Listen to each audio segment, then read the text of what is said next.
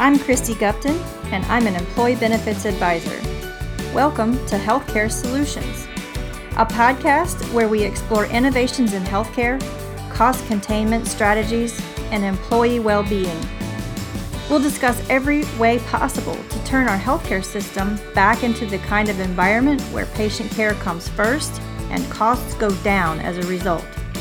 I invite you to join me to hashtag Let's Fix Healthcare. Today's episode revolves around PBMs, the acronym in the healthcare industry that so few people even know about. PBM stands for Pharmacy Benefits Manager, and today I'm speaking with Vinay Patel of Self-Insured Pharmacy Networks, a transparent and pass-through pharmacy benefits manager with a great story to tell. We'll discuss the world of pharma and even touch a bit on independent community pharmacies and their reemergence as a key to better health. Listen here as Vinay Patel helps us learn about pharmacy benefits management. Okay, so today I'm with Vinay Patel, and we're going to be talking about PBMs. Sometimes it's hard to even understand what a PBM is. It does stand for Pharmacy Benefits Manager, and it is the prescription drug benefit on your health plan.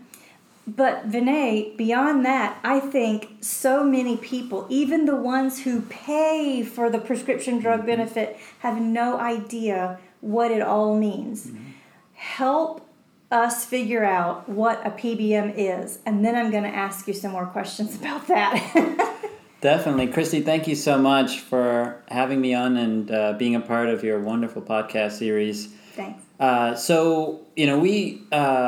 We'll start from the basics, as you said. What is a PBM? And that's important for everyone to know because of how complicated and convoluted pharmacy benefits are. And essentially, pharmacy benefit managers, or PBMs, were created to process claims. Mm-hmm. Just like TPAs on the medical side. In essence, if you want to think about a PBM, they aggregate all of the prescriptions filled at thousands of pharmacies in a particular network, and all those claims get sent electronically through the PBM, and then the PBM has it's sort of a one-stop shop for employers to go to and say, where did all my members get my drugs filled? How much do I owe the pharmacies? How much do I owe you to administer that process, administer the claims? Mm-hmm. Very similar to the medical side and TPA. It's a mirroring on the pharmacy side. That's essentially what a PBM does. Now, they've added a whole menu of services that they offer employers that makes things even more complicated, like rebate management and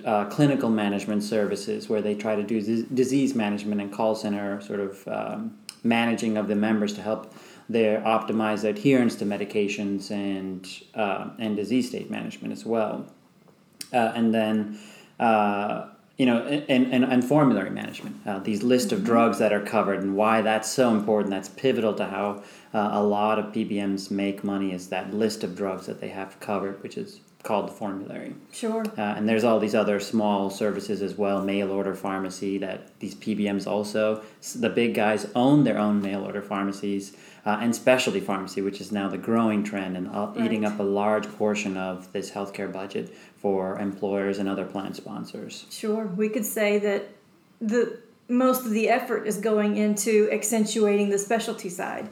Mm-hmm. That is the trending side. Mm-hmm. That's right. So there's a lot of attention being paid right now in the news about the cost of pharmacy services. So we're starting to hear this word batted around, transparency, mm-hmm. right? And in a previous episode when I interviewed Mark Watson and Kent Thomas, we agreed in I think that was episode 8, that the word transparency has almost lost all meaning because too many people are throwing it around in places where it is not appropriate. And that's right. I heard this quote a couple of weeks ago, and I'm going to steal it and use it probably for the next millennium if I can, but I'll give credit where credit is due. So it came from a great guy by the name of Tim Thomas, who has a consulting firm called Crystal Clear RX.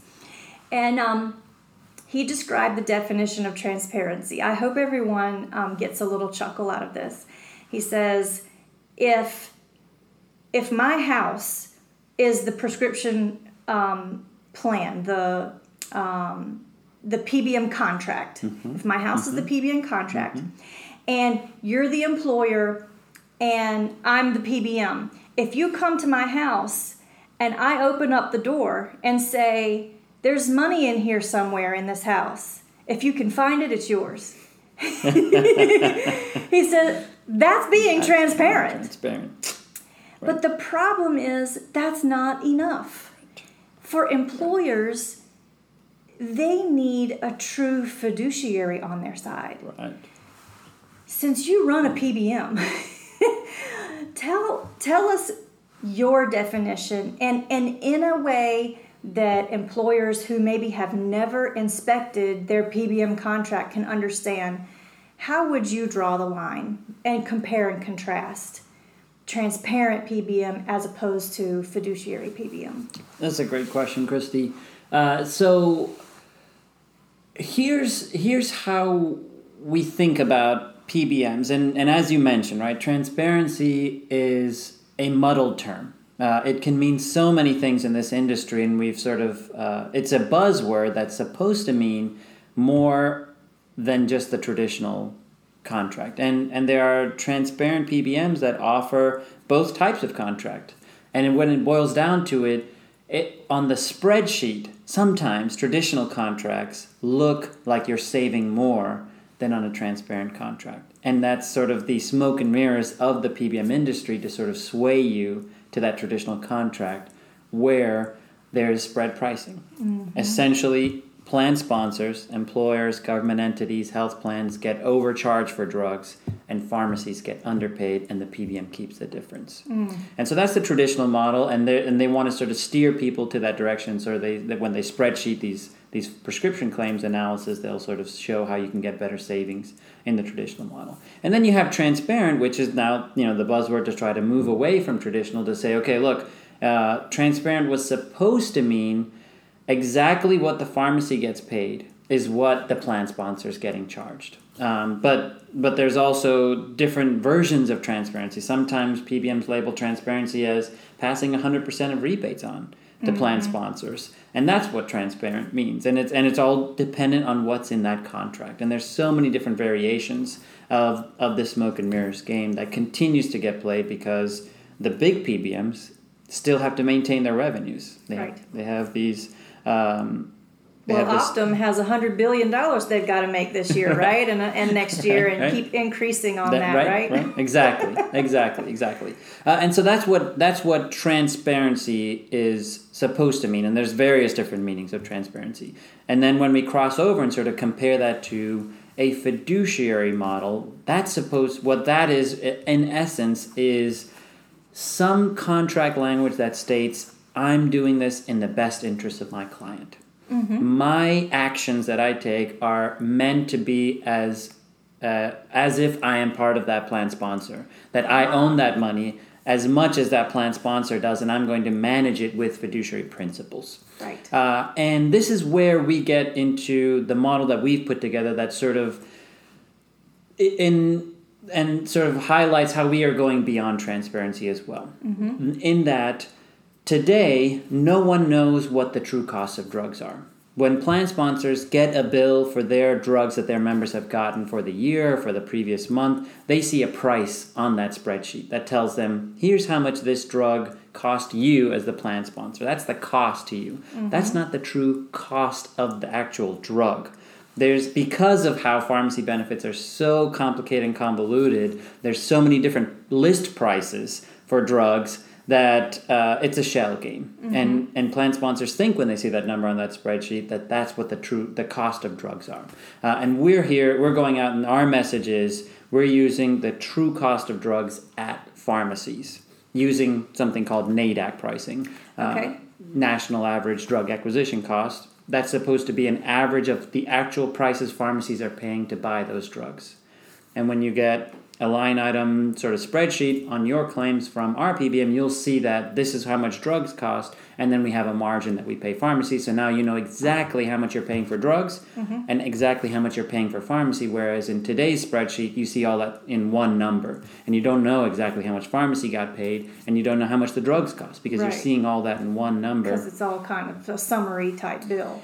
Exactly. Right. When you see that $1 dispensing fee in typical PBM contracts, you think that's exactly how much pharmacy got paid. I paid $1 for that pharmacy to dispense that drug, but in essence, in that actual drug cost, there's a margin there. And you don't know what that margin is. And we're trying to eliminate that margin on the drug side and move everything over to that dispensing fee number to tell you exactly what you're paying pharmacy. Sure. And you'll know exactly how much that price is on each level now. Sure. So I was in a conversation with a colleague. It was actually a group we were participating in the master's degree program that I'm in through Lynchburg University, the first and only one of its kind in health benefits design. So there is actually a HR director who's in the same program as I am. And so on a group call, we were discussing pharmacy benefits, and she mentioned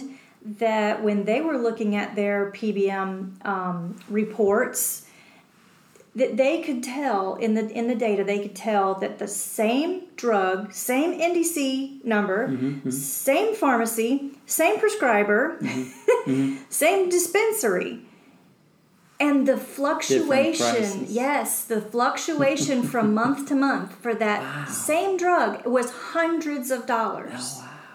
So what is it going to take for us to get to the point where a person like that, an HR director for a large company, can pull down a report and see that the same prescriber prescribed the same drug with the same NDC code and the same pharmacy filled it every time, and there's not that kind of fluctuation? I mean, is that possible? Can we get to the point where, say, I don't know, Lipitor basically costs the same dollar amount every month? Can we get to that place? I believe we can. How do we do it? If we all focus on a standard list, a standard price for drugs, the true cost of drugs, we can normalize that price. Right. And we can all say, look, there's going to be some fluctuation. We can't eliminate all the fluctuation because drug prices change from month to month based on supply and demand. Sure. But it shouldn't be hundreds of dollars. Exactly. And, manufacturers have basically 2 times out of the year that they will adjust the price for brand name products. Insulin, asthma medications, specialty products. That one manufacturer makes a drug, they'll usually have 2 times out of the year, they'll do a price increase. I see. In the beginning of the year, and then sometime late fall, they'll have a price increase if they want to. And most of them do it, in the beginning of the year, but they may have a second price adjustment second time in the year.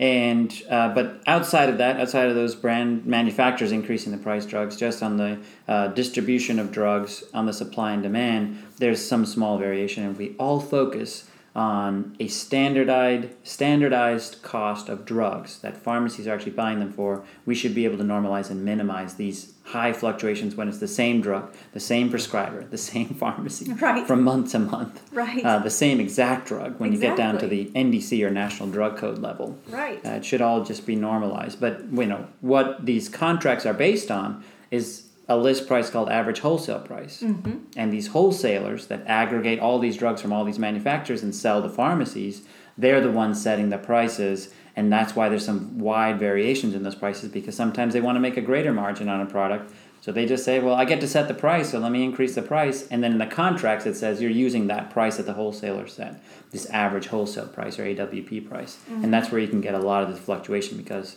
someone in the supply chain wants to make more of a margin, so they just have to increase that list price and they get to make better margins on their products. Yeah. Seems like not only supply and demand, but normal market-based competition ought to be able to disrupt that.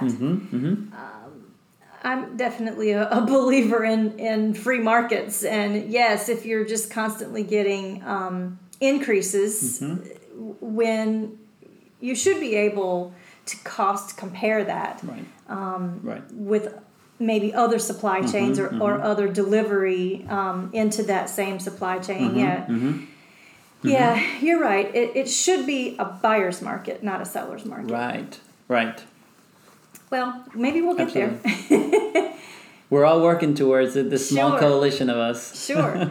So another trend that I think I'm seeing is that more primary care doctors, especially on the independent side, the direct primary care physicians that have sort of hung a shingle and said, I want to work outside of PPO networks and just work with people who,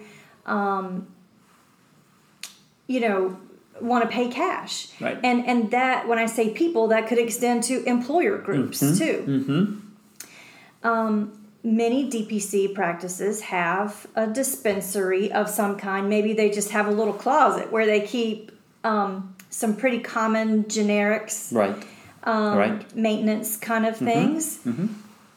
But then maybe some of them are also becoming large enough that they can have like a small space with a pharmacy on site.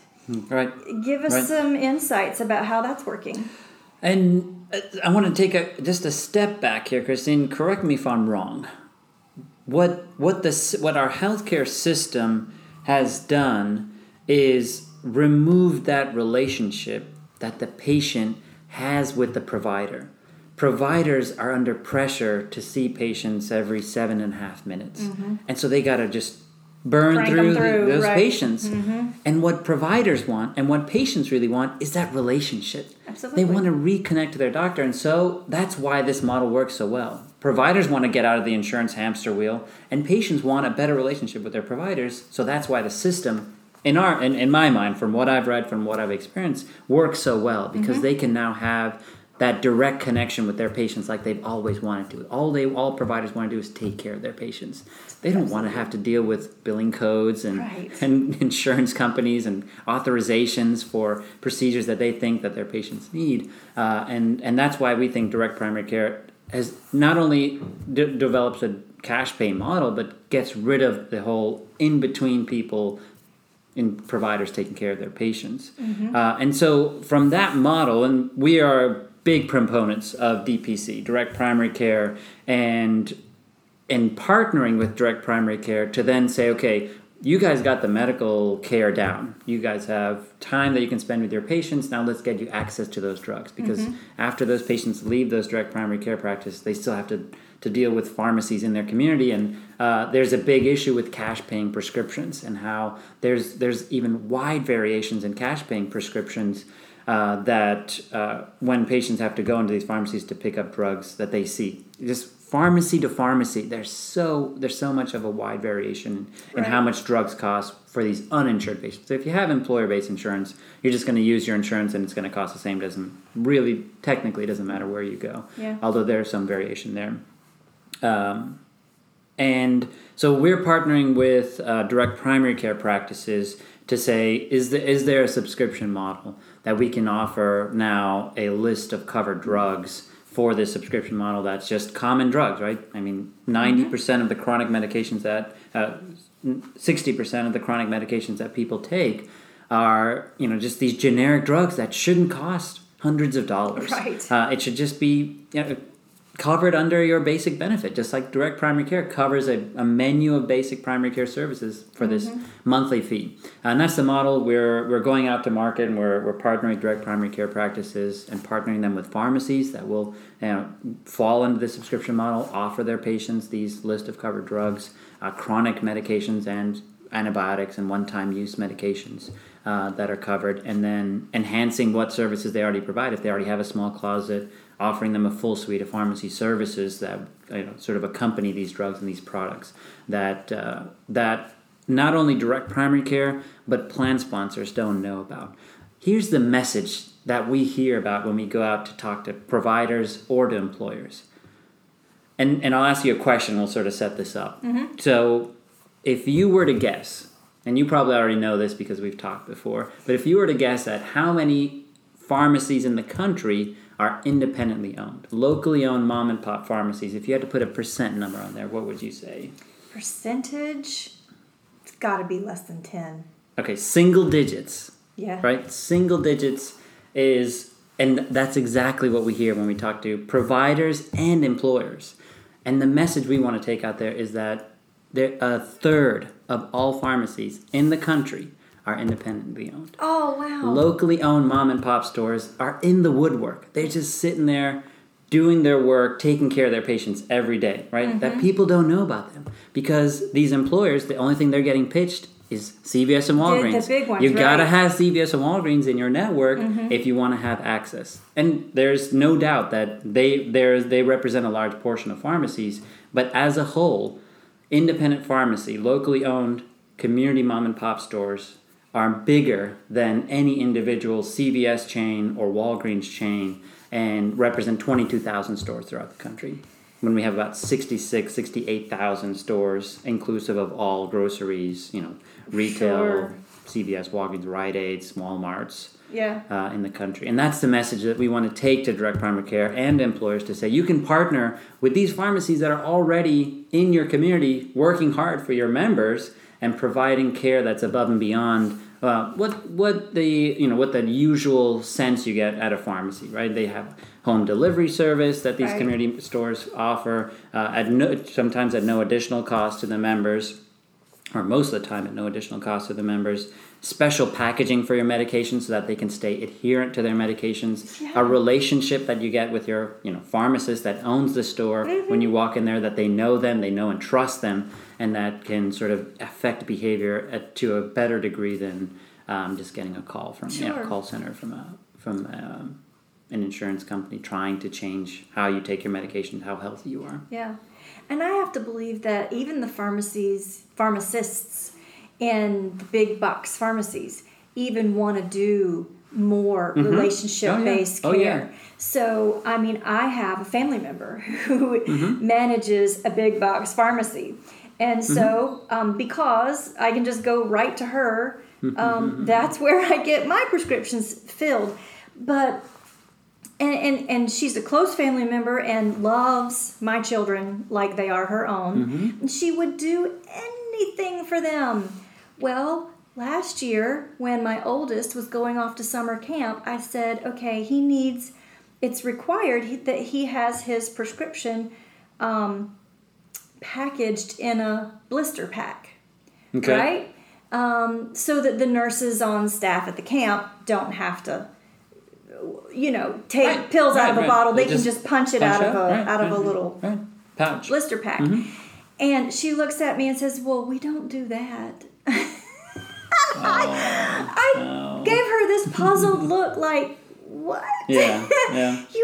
You would give the shirt off of your back to a stranger. She's that kind of person. But because she works in a hierarchy where those kind of decisions are made for her above her head, and they basically say, no, for the volume that we're doing, you don't have time to do blister packs or to do customized care delivery for any one patient, right?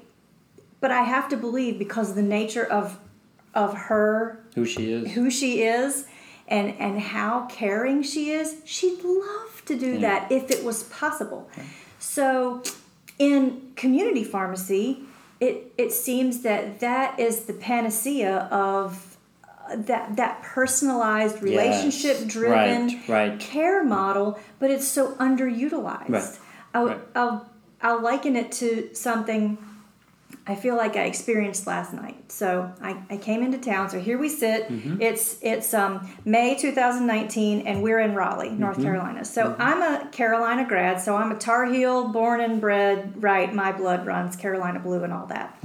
So I'm driving in to stay at a hotel that I picked online, and I find myself driving right through NC State's campus. I'm like, wait a minute. I chose a hotel room on the Wolfpack campus. This can't be right. I should have investigated this a little bit more. Maybe I should have used that chat feature, on the Hilton Honors app to map this out and make sure I was staying, somewhere that any decent, God-fearing Tar Heel wouldn't stay on NC State's campus. And I'm thinking I should have had something like a concierge. But I have to liken that to the way a person could sort of rely and depend on a professional to be their concierge, as opposed to in such a huge volume-based environment where you have to know that those patients are having to do a lot of research on their own. Correct. They're having to... They have a lack of a comfort level with how do I administer this drug, or how do I use this pen and this injector and this this dosing, or especially if it's for their child, and so they have to learn different things. There's just not time for that, and the space isn't. The space in a big box pharmacy store is not conducive to that. If there is a counseling area, it's out in the great wide open where everyone can hear, and you feel rushed because there's a whole line of people behind you. Right. So I have to believe that what my buddy Carl Schuessler calls the local care team, which is the relationship-driven primary care doctor in constant contact with the local pharmacist, local independent community pharmacist, and then a local community hospital that can, accentuate that relationship with more advanced care if needed. And he likens it to, Marcus Welby, and back when, we could actually call our doctors and have that sort of relationship. But you know what? I don't know how many patients Marcus Welby had, but it couldn't have been 4,000, right? The national average for fee-for-service primary care is somewhere between 2,500 and 4,000 patients just to break, or just to have some sort of a profit margin, for those. And then in direct primary care, we find out, no, you don't need nearly that much. Right. You can have a very nice profit for, somewhere in the neighborhood of 400 to 600 patients. So maybe Marcus Welby didn't have that many patients, but he still had a very fulfilling career. Right. And of course, we're talking about a TV character here, but and I'm personalizing, this TV character. But I have to believe, if we're trying to achieve the quadruple aim, the cost and quality, the patient experience, that we can't leave out the physician experience, and that's what has been left out for a long time in fee-for-service. So that the physician experience, but that is also likened to the rest of the local care team, the pharmacist's experience too, rather than just, when I hear my family member talk about how many prescriptions she filled in a day, I mean, it's in the thousands. Yeah. How can you have that kind of fulfilling experience when it's like running a marathon? So give us, maybe, I'd love to know, what's a day in the life of a community pharmacist? That's all for today. Join us again next time for more with Vinay Patel.